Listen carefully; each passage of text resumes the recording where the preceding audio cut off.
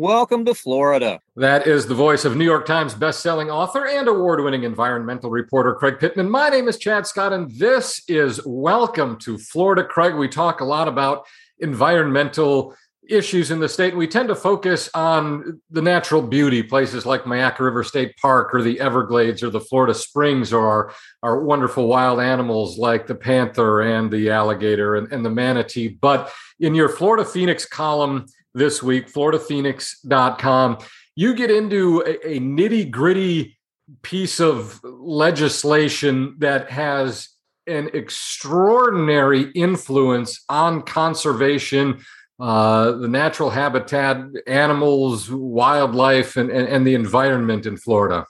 And most people don't know anything about it. Most people have never heard of it. And what sort of stirred me to write about this is I heard all this debate about changing the state bird. Should we change the state bird? Should we get away from the mockingbird? Should we pick, the osprey or the scrub jay or something like that? And I thought, well, why not do something more substantive and take after the state BERT, which is the Burt-Harris Act, which basically kind of ties the hand of local government anytime they want to try and do something to protect the environment from a developer. And this law was passed supposedly to enhance property rights for the poor, beleaguered, farmers and ranchers and so forth. But in effect, since it was passed in 1995, it's become a big cudgel in the hands of developers who, anytime they want to exceed the density in the comp plan or, wipe out lots of wetlands or build on the water side of the mean high water line, and the local government resists because, of course, constituents don't like it, the developers say, well, then I'll just hit you with a Burt-Harris Act policy. Let me give you a concrete example from where I live on Amelia Island. Amelia Island is an island, but part of it is under the city of Fernandina Beach jurisdiction. Part of it is under Nassau County jurisdiction. The city of Fernandina Beach building codes restrict height to 3 stories, 4 stories. There are some grandfathered in, but you come to Amelia Island and it's low density and it's chill, unlike Daytona or Panama City, because of these zoning ordinances and building codes. Well, Nassau County does not have the same codes, and a developer wants to come onto Amelia Island, but in the Nassau County portion of Amelia Island, and build like an 8-story condo tower, which would totally blow up the density, destroy traffic. They'd have to build all kinds of roads. It would be massively expensive because you'd have to take city sewer and all of the services out there. Plus, it would destroy the aesthetic of the island, which is not Daytona Beach or Panama City or Miami Beach. But the county, in trying to go back and amend its building codes and zoning ordinance, is being threatened with Burt-Harris action because the developer, the property owner, is saying, hey, you're taking away my right to make money. Forget that this has no business on an island like Amelia Island. Right. Forget that the citizens don't want it here. They, like you say, because the developers are always going to have better, more expensive lawyers, essentially use Burt-Harris as a boogeyman and the threat of litigation to make these largely cowardly county commissions back down and give them whatever they want. And the result being it not only has an actual effect, because a lot of times these developers will file Burt-Harris lawsuits, and the law is written incredibly vague to provide for almost any sort of damage or take, as you say, to qualify against it, but also just the threat, the chilling effect of potential litigation with these very well-funded developers is often enough to scare off city or county commissions from even attempting to challenge their right to build with utterly unsustainable and unwanted growth for the local areas they're in. Well, and even if they do stick to their guns, like the town of Ponce Inlet dug in and said, we're not going to cave. And the lawsuit that followed took more than 10 years, cost them millions of dollars. And, so they won ultimately, but it was kind of a hollow triumph because it cost them so much money. Well, so, it's one of the, we can talk about developers and the governor or whoever we want, but the Bert Harris law is one of those nitty-gritty sort of factors that exist in Florida to really stack the deck in the favor of development and business and industry against municipalities, against home rule, against nature, against environment, against sensible growth. FloridaPhoenix.com if you want to learn more. It's really one of those, it's almost wonky and policy-ish, but it is the devil's in the details. Yeah, it's outrageous, and it's costing you money as a Florida taxpayer. From Bert Harris to Tim Dorsey. Tim Dorsey, a much more convivial and enjoyable person to talk about than Bert Harris. Who's Tim Dorsey, Craig? Tim Dorsey has written 24 novels about a serial killer, or as he prefers to call himself, a sequential killer named Serge Storms, who is obsessed with Florida and Florida history and Florida culture, and travels around the state with his perpetually stoned companion, Coleman, where he is doing further research on Florida, but also righting various wrongs. He's sort of a vigilante angel that people don't know exists, and then suddenly he does. And when his first book came out, Florida Roadkill, somebody described it as if Hunter Thompson and Groucho Marx shared a byline, which is, I think, is a pretty accurate description of how funny these books are. I've known Tim for quite a while. We actually bumped into each other at a celebration of John D. McDonald's birthday in Sarasota, where the library there was putting up a big plaque commemorating his 100th anniversary of his birth. So he's one of those rare people who is as funny on the page as he is in real life. Well, and you've got a funny Tim Dorsey story from a book event, don't you? Yes. You're right. I should have mentioned this. Normally at the Times Festival of Reading, the authors get up, they might read a little bit, or they might talk a little bit, and they'll talk for like 30 minutes, and then they'll answer questions for 15 minutes. And then whoever it is that introduces them, and in this case, it was me introducing Tim, you're supposed to then wind things up, thank everybody for coming, and then take the author out to where he signs books. Well, I introduced Tim and sat down in the front row to kind of keep time. Tim talks for maybe 5 minutes, tells this long, involved story about how he broke into the air conditioning system of the motel he was staying at, and so that he can alter the temperature. A story, I might add, that later showed up in one of his novels. Winds up the story by showing off his cell phone and the temperature he finally got it down to, and shouted an obscene saying that, and then literally dropped the mic and walked out. And we're all sitting there going, wait, is he coming back? What? And he didn't come back. And so I ran out to figure out what had happened to him. He was already at the book signing table. He said, I've always wanted to do a mic drop. I figured that was a good venue to do it. TimDorsey.com. You can find his books anywhere online or in person where you get them. Try and find them at a local independent bookseller. He's also part of the Miami Book Fair this year. Yes. And you can Google Miami Book Fair for more information on how to find Tim and Craig and everything else that's going on with the Miami Book Fair. So without further ado, Tim Dorsey. So, Tim, I have to ask you, what's it like walking around all the time with a serial killer in your head? That preceded the books for many years. I think that's a condition of living in Florida. I've said to people before, they ask about, especially when I'm out of state, talking about books and this, what's it like down there? And I'm like, simultaneously, I feel crazy to keep living here, but yet I couldn't live anywhere else. I love it just so much. And the books, it's almost like cheating, because I go around in life, and I'm one of those people that keeps things inside. If you kind of bump up against a rude person or just somebody who's just not behaving properly according to the social contract, and I don't get mixed up in them.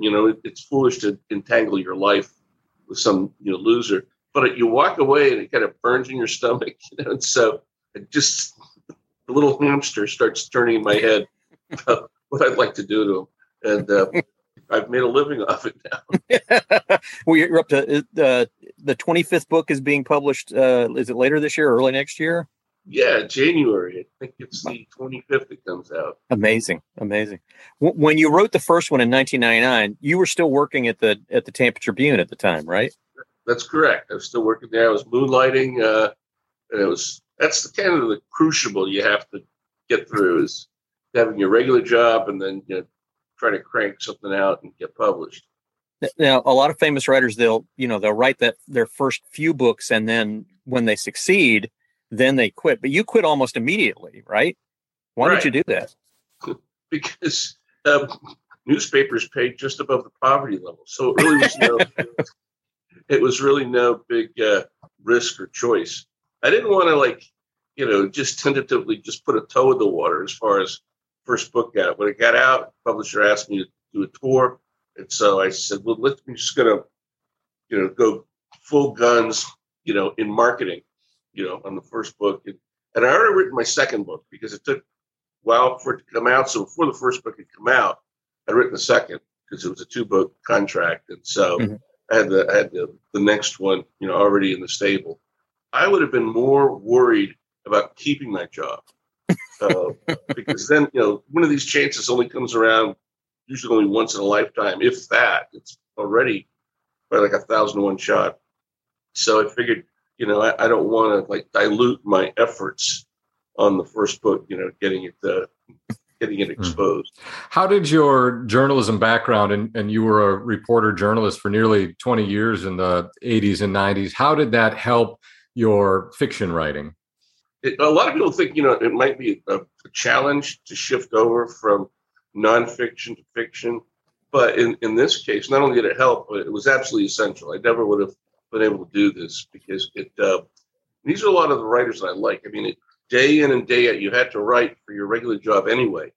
And so the actual craft of writing, it sort of made it, second nature. And then you just had to come up with the plots and storylines and imagination from there. But you have to write tight. I mean, Craig, this stuff. It's like you come into your editor, after being out, reporting on some stuff, and I go, "Oh, this story's fantastic. It's got all the elements. It's got, you can really play it big." And they'll say, "Well, how much do you need?" And I go, "I need at least 20 column inches." And they go, "You got 7." So you got to. I mean, it drives you nuts, but you have to really get it compact, and that's why a lot of my favorite authors have been had newspaper background. You can see it in the writing because it's really tight. It's almost like a quick movie. There's no wasted parts or big purple prose or whatever. I was reading an interview where you revealed that you had actually killed Serge Storms off in one of the early drafts of Florida Roadkill, your first book. What made you decide not to? Thank heavens you did. I wanted to have a series. I wanted to make a living at it. It was the first time I'm thinking, I'm just going to do this. The reason I wrote the first book was, and this is my motivation when I sat down and got started, was, it's like, I had my first child and she was in a playpen, and I've always wanted to do this. And I said, if you don't, and it's always been the reason why I went into journalism. And I said, if you don't do it now, you're never going to do it. You're going to have a family coming up, and there's just more excuses and this and that. And I did it so that toward years and years later in retirement, I wouldn't look back filled with regret that I never gave it a shot. So I went at it like crazy. I felt I was just doing it, like I said, not to have regret later, not as much as the fact that I thought I would get published. I didn't think I was going to get published. I'm going to give it the best shot, and then I'll say, just for my own satisfaction. So I was writing what I thought would be one book. And then I figured, even if I do get published, that'll be it. And that'll be a dream come true. I mean, I'll have a book with my name on the cover. I can put up on my bookshelf, and maybe I'll get some money to pay down credit card bills or make a couple car payments or something.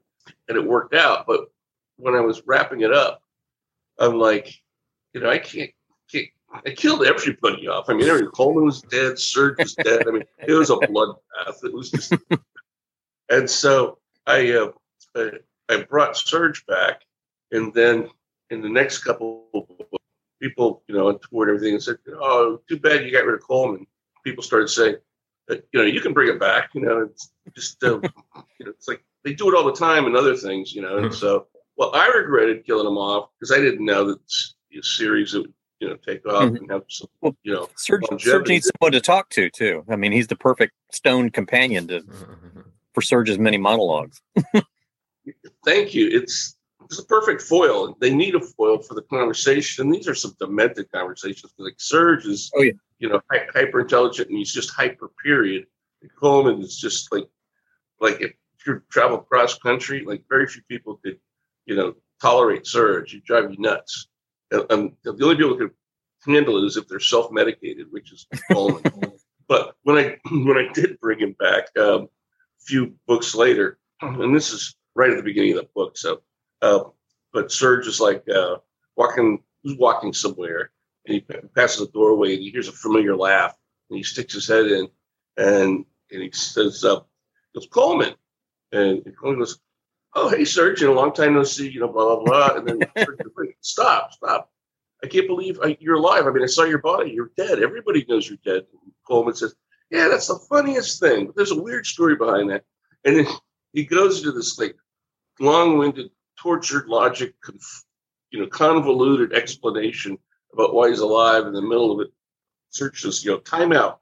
This sounds like some hokey plot device when they regretted killing off a character.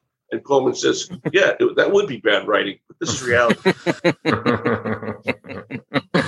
We are fortunate enough to talk to a lot of authors, a lot of fiction authors on the podcast. And I'm sure more than one of our listeners has taken a stab at writing a novel and thought about going down that road you've been on of ditching the day job and writing.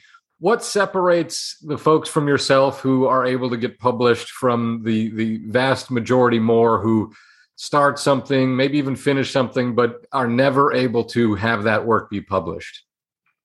What advice would you give to someone who wants to be you or wants to do what you do? Other than don't, I mean. Go all in. I mean, go all in with both feet.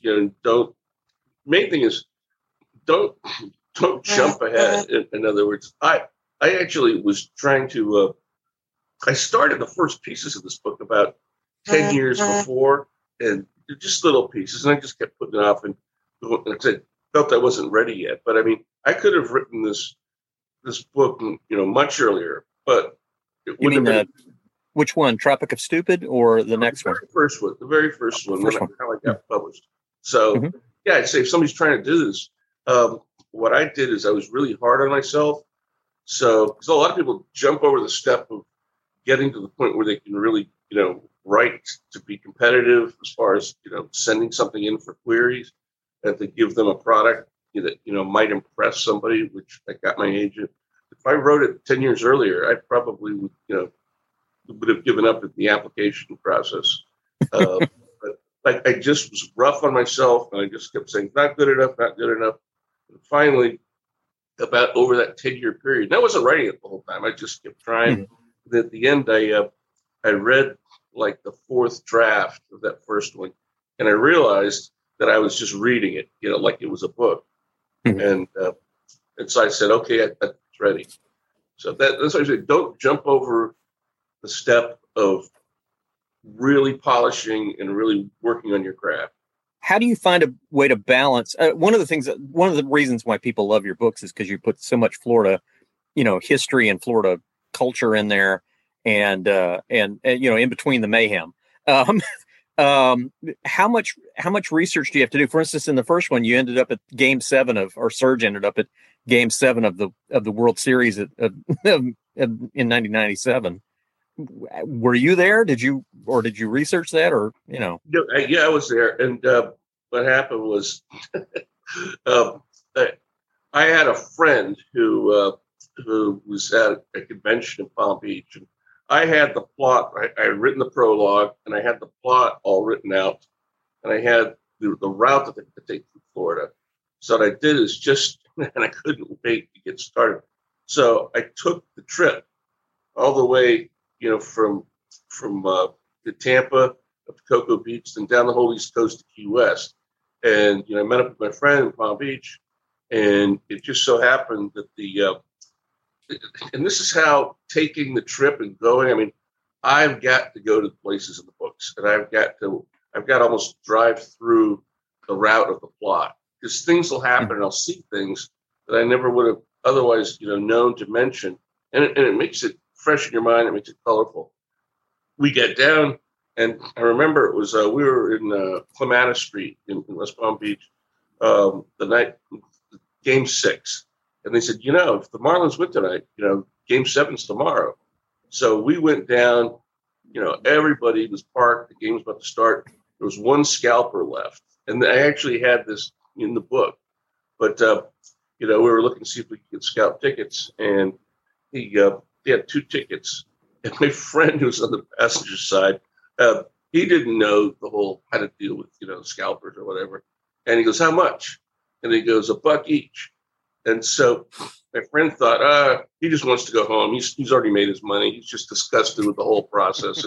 And so my friend gets 2 $1 bills. It's $100 each. $1 each is $100. And he gives him 2 $1 bills. And the guy looks at him like, are you insulting me or something? And he goes, no, man, not hundreds, $1. And so my friend said, $1 for both. And the guy goes, okay.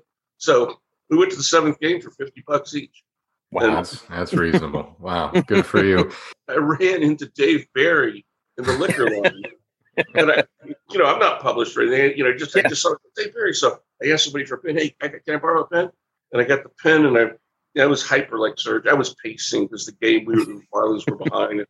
And I got out my ticket, and I ran up to Dave, and I go, Dave, hey, can you sign my ticket? And I was so effervescent that he just kind of took a step back. So in the book, we weren't even going to go to the 7th game. The 7th game became like a preliminary climax. There was like a pre-climax. And so the 7th game, because of the trip I took, that got in there. The scalper got in there. Serge, meeting Dave Barry, got in there. The Serge was so nuts that when Dave took like a step back or whatever, Coleman's waiting. He got his ticket signed. He goes, I'm happy. He goes, how was Dave? And he goes, I didn't realize he has a nervous condition. Now, you shout out a number of Florida writers in your books, like in Tropic of Stupid. There's a shout out to your good friend, Randy Wayne White, right?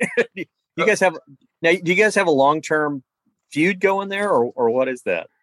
We have a long-term make-believe feud for stuff. I went to Joanne Sinchuk's store, in Delray Beach, and I went in the bathroom and I looked, and there was Randy wrote some graffiti on the wall about me, for mediocre time, call 1-800-SURGE, whatever. and I stuck my head out. Joanne was in the back doing something, preparing for the signing that night. And I go, hey, what's this? Randy. And, he goes, oh, man, I was meaning to tell you that, yeah, he did that. And I said, give me a magic marker. And so she goes, oh, this is great. And I took it. And so I put an arrow to what he wrote. And I wrote, hey, remember your book, 12-mile limit? It should have been 12-word limit. Anyway, we've continued this. Well, and you guys have, I remember hearing about this at Midtown Reader in Tallahassee. They're the ones that told me about this feud between you guys. Yeah, we did that. And then I was in they have the big posters at like Barnes and Noble or whatever. Mm-hmm. So I drew like one of those Snidely Whiplash mustaches on his poster. And, the crowd enjoyed it. So, oh, there's his poster. He's coming next week. Because when I told that story, they pointed, and I go, I'll just do stuff impromptu in front of the audience and stuff. And anyway, I heard they took it down before he came because they were afraid, that he'd be insulted or something. No, they didn't know what we got, In all of those travels around the state, all that windshield time researching these books, is there a hidden gem that maybe even longtime Florida residents won't know about that you've uncovered that we should make our way, make a point to see? I don't know. A lot of the hidden gems is just knowing this stuff is gone, and like I discovered the loop road that goes down off of the Everglades, and I started hearing stuff about it, and I've got a bunch of National Geographics, and so I found one. I couldn't find any information on it. I pulled it off my shelf, and it had a couple pages on it. And had Irvin Rouse, who wrote the Orange Blossom Special. He lived down there, and there was Al Capone had a place during Prohibition down there, just over the Dade line, then Dade County, and it really is hard to find. And if you come in from one direction, you got to come during the dry season because the road is just ridiculous. It's just the bumpiest. It washes out every year, and then the state or the national park comes in and fixes it up. But there's also a legendary place called the Gator Hook Lounge, and there's pictures of it when it burned down. But I went out there and I found that. I found the remnants of Al Capone's place, and where the Gator Hook was, and I met Lucky Cole, who actually became a character in the book. He's a photographer that lives out on the road, and he's got like this.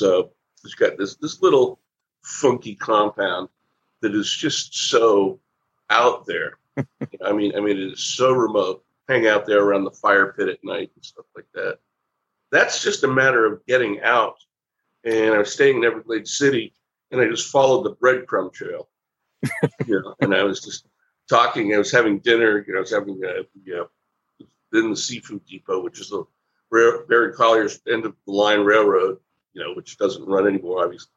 And I was talking to some locals, and I said I was down at the Lebo's Rock Bottom Bar just before the causeway to Chokoloskee, and I saw some of the photos, of Lucky up there.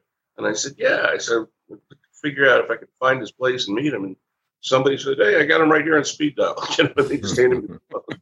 This is stuff that just I can't emphasize. If you're going to do location-based writing, is put in, buy the tires, wear up that rubber and just go into places, talk to people. And it really helps your fiction, I think, in that you've got these outlandish plots and wild characters, but you've got this very real setting, and that sort of grounds the whole plot. In Tropic of Stupid, you at one point your characters are at the Crocodile Lake National Wildlife Refuge, and then the missile silo, the abandoned missile silo that's there, and I'm reading it going, hey, I've been there. I know what they're talking about. This is great. I mean, it's just up the road. You'd never know. I guess you kind of see them. I think I've seen them from Google Earth. I went around and found exactly, where the silos, the abandoned, missile batteries were. Yeah. But that stuff is laying all around, and people are just, busy with their lives and just zooming down the highway, and you don't know what's all around. That's what I like. It's just what you might even be right there at a cool place, but you'll fly right by it. Drive right by it. Yeah. Are there really that many? In a lot of these books, Serge meets women who are really into Florida history too, and they wind up having an intimate encounter. Are there really that many women that into Florida history and culture like that? I would. Well, I mean, if you want to just divide it in two and just talk about the interest in history and culture, yeah. I mean, I do a lot of book events, and I go around and you can imagine the people who would come in person to want to attend one of these. You're going to have a significant proportion of people who really love Florida history and travel, and and nostalgia, and people come up, talk to you afterwards. And I had Serge at night. He breaks into Cypress Gardens, because there's the Florida pool, that's way up, and people don't. A lot of people will go to Cypress Gardens and never see it because it's the very end of the property, and it's not really an attraction anymore. It just happens to be there. And if you just walk, you can walk there. It's not fenced off or anything. MGM built the pool for the Esther Williams movie, Easy to Love, right? And so Serge, he's like in a fugue state or whatever, and he jumps into the pool at night and he's doing the backstroke, he's thinking he's Esther Williams, and he's doing his little thing. Well, I did that reading. The book had just come out. I did that reading, and anyway, there was a woman in the audience who happened to just read that thing, and he goes, "I was in that movie," because around the edge, how there's all those anonymous supporting, swimmers. Yeah. Who are kicking and synchronization, they wearing the little, shower Little caps. Yeah. Which is, I was, she was really into it. She participated. And that's cool for me because then I get to talk to somebody who's there in real time. I was going to ask you about the Pope of Palm Beach, where you actually sent Serge on a book tour in place of the actual author. How much of that was drawn from real life? Because a lot of that was really crazy, but also kind of rang true. It was pretty much true. I just took my experiences and put them on top of Serge, except for the bad guys coming in, and all that that had to do with the crime plot. But I had a lot of, just things that happened to Serge interacting with readers and bookstores and this and that. And, most of that actually happened. So I said, I was thinking, the book tours are so rich, in their own. I mean, it's like when I was a reporter, the things that happen on the book tour are about as interesting. And that's not even counting, the economy motels I stay in. I'm not going to do it anymore. I mean, I have beat the odds as far as having anything really seriously bad happen at these places. But, I recognized in Tropica Stupid, I think, a story you had told about seeing the people from Cops filming while you're in one of the motels. That's true. I saw police come in. I was getting in my room, and I think I was going to go get something, get the vending machine. Waffle House. Yeah. So I walked in my room, and the police rushed in, and they got all ready, prepared, with their guns drawn, around this one room. It's like 3 down from mine. And then this light comes on because I'm walking backwards, like, holy cow, this is happening right now.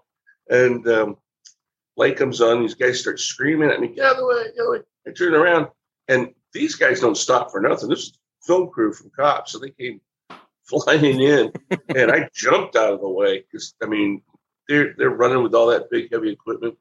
So basically, I went next door to watch the rest of it up in Waffle House because the Waffle House was up on a little berm, and so it was pretty packed, but people weren't sitting down there all at the window, watching, and I came in and they said, what's happening? And I'm like, oh, they're just, cops or whatever.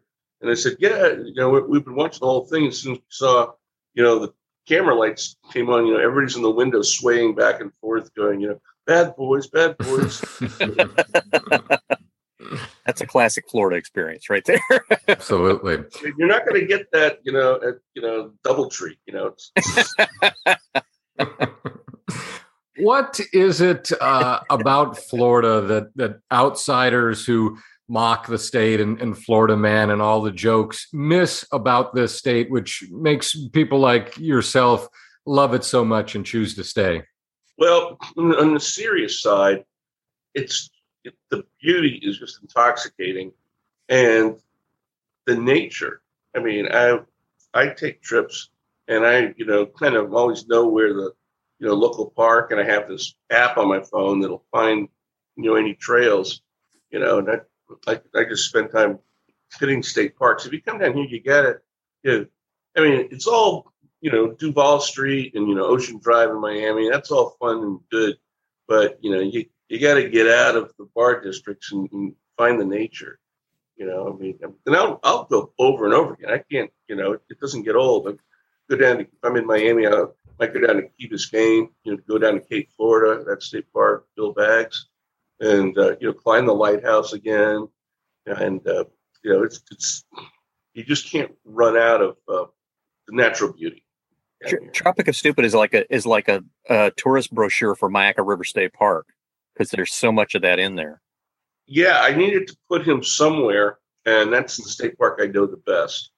I've been going there forever, since the 80s, to date myself. I was working on my photography and stuff, and I kind of combed that park pretty well. It's interesting you mentioned that because we've got a sponsorship with Visit Sarasota and bring up Mayaca River State Park all of the time. So what is it about there that attracts you more than any other of the wonderful parks around the state? you're just so removed from the handprint of, humans, on the planet. I mean, there's, except for the road you're on, you're going through canopies and there's all kinds of, just every kind of palm tree. There's just various fields where, Coreopsis will bloom sometimes in a big blanket of yellow. You walk around and you'll see all kinds of, you'll go down paths and there might be a deer, somewhere, or, oh my gosh, if you go to the right time of day and you look out on the lake, you'd be shocked at how many alligators are around you. You can go a million times, but it's because of the temperature right around dawn, when you get your first glimpse of the lake. And it's like that James Bond movie where you ran across the skin on the backs of alligators. It's just like there's thousands. I mean, it's unbelievable. How much work do you put into devising the various ways that Surge kills people? I mean, because some of them are really elaborate. I mean, Well, I still remember the one with the jeans from Florida Roadkill. That one's real vivid in my memory. I'm working on one right now. I can't, but I'm like in the middle of it. I just got to the point where I have setup scenes. So because it's really bizarre, and I think people like it, but you can't just have like all of a sudden out of the blue, he's got this weird stuff. We came up with this weird idea. I through about 3 references I've set up. So why it's almost like, but I'm working on it. I lay in bed at night and I got my clipboard, and I can write in the dark. Sometimes I write big because I wake up next morning. That was the most brilliant idea. Now I can't read it. Well, it's a variation on Chekhov's gun. If you introduce the gun and you got to fire it, whatever. I kind of look at it in reverse, where if you're going to fire a gun here, you have to introduce the gun back here. You know what I mean? And so I just finished all the introduction scenes, and now the fun part is where I nab the guy who's been bothering some people very severely, some older people, and puts one in the hospital, and finds out that he's done this in other cities, and so he's just been accosted by Surge, and so that's what I'm looking forward to. It's going to be a fun afternoon writing. The Pope of Palm Beach feels like your most personal book because it talks a lot about childhood in Riviera Beach and growing up there. Were a lot of those experiences that you'd read related in there, were those yours? Yes, they were. And I loved growing up in Riviera Beach. And when don't really get around to this, people ask you at book signings about your childhood and your early Florida memories and stuff. And a lot of people, it's like, it's a cliche. You're like, oh, I had a terrible childhood, oh, this and that. And I had a great childhood. I mean, and it was perfect time and place because, if you're a kid, now it'd be too dangerous. But, I was just a young kid and I had a banana bike. And that was my ticket to freedom. And I just rode all over creation. It was just like a Florida version of Huck Finn. Mm-hmm. And I had a little basket and I'd take my little fishing box and go down to the Blue Heron Bridge and fish off of that and go down to the baseball field. And I really got to the whole area. And that's the other thing. You travel around, and see all these, great places. I mean, it was a great upbringing. And I have so many memories. I remember, in the summer, all the neighbors would cut their lawn. That smell of the St. Augustine grass, the freshly cut, be in the air. And the big thing I think what helped out is no gadgets. Kids didn't have gadgets. You had to go outside and breathe the fresh air and just actually, do stuff, entertain yourself. Mm-hmm. Have a reality instead of in front of a game box. Go out and experience real life. When was the first time you realized Florida was weird? Looking back, it was weird the whole time I was growing up. I just didn't realize it because I had no, comparison. That was just my baseline of reality with all the strange things that happened. And the first strange thing that happened was totally normal. Hurricane Betsy, 65, and it was Labor Day, and this Greek freighter tried to make the Port of Palm Beach. They were 2 miles short, couldn't make it. And if you look online, there's all this nostalgia because the hurricane, it was a huge freighter, and it drove it way up the beach. It wasn't just it didn't just get grounded in like shallow water because it was really deep. I mean, the prow, the boat was way up there. And because of customs, the Greek sailors have to stay on the boat. They're playing, instruments and music at night, and they're stuck on the boat. And then I read later, it's like, and then two of them had it, and I guess the authorities didn't see them, and they jumped off the boat, and they made their way to Memphis for whatever reason. They wanted to go to Memphis, I guess, to see Elvis. Elvis, yeah. But this was just the background noise of my childhood. Stuff like that happening. Yeah, that's probably the first time I realized was looking back in retrospect at memories. Is there anybody coming along now that is following in your footsteps and Carl Hiaasen's footsteps and writing wacky Florida crime books? I don't know. I kind of follow Satchel Paige's advice. Don't look back. Something might be gaining on you. I'm just keeping my nose down right now. And that's the thing is, you read stuff. It's like Carl said, "Where do you get your ideas?" I go, "It's in." Most Floridians would know that answer. I just read the newspaper, and it's just make sure you change the names. That's about it. I don't change names. You got to. I have a question about that, but go on. Yeah. I'm sorry. What about that? Well, I was going to ask you about names. I wrote a story about the last days of Derby Lane here in St. Petersburg. And the guy who runs the place said, "Oh, yeah, Tim Dorsey used to come out here and get the names of the gamblers and use that in his books." Did somebody really say that? Yeah. The guy running Derby Lane, the Greyhound track in St. Petersburg. He claimed that you took the names of the gamblers and worked them into your fiction. I'll take it. I remember I was writing about Derby Lane, and I had to because the names of at a horse track or the names of the dogs at a dog track are so unusual. They're more bizarre than anything you could just make up. So I grabbed the newspaper and I looked at the entries at Derby Lane that day, and like in the 8th race, Triggerfish Twist, which was there's no way to say that's a coincidence. But so I tuned in that night and it lost. What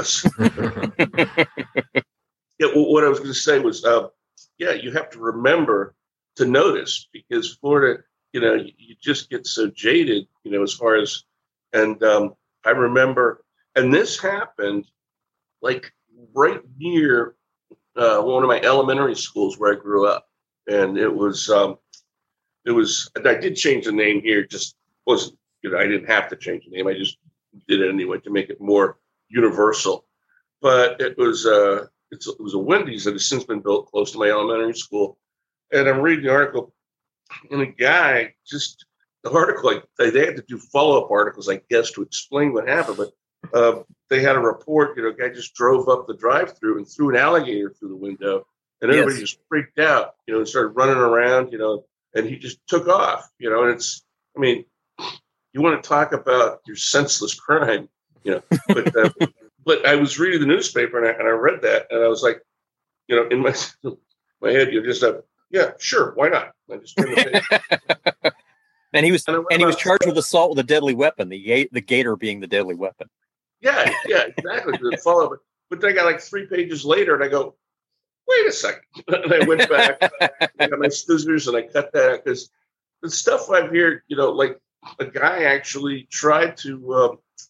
I'd seen stuff like that before. Like a guy down in Miami area went in and he got like a 6-pack of beer, and he tried to trade a baby alligator, with the person behind the counter, and it's like, what made you think that had a chance, But I've seen stuff, convenience stores or fast food restaurants, like the naked women it was McDonald's, or I don't know what it was, but she was somehow she just ran in, she's naked, and then started like putting her mouth underneath the spigots for the drinks, and I think she went to the ice cream machine, and everybody's standing back calling the police. It's a never-ending bombardment. You actually have to, you have to pick carefully. Well, yeah, the Tropic of Stupid begins with the addicts who were warming their urine in the convenience store microwave, and then saying, "Well, it's okay, it's not mine. I got it from somebody else." And that's actually a true story. Oh, yeah.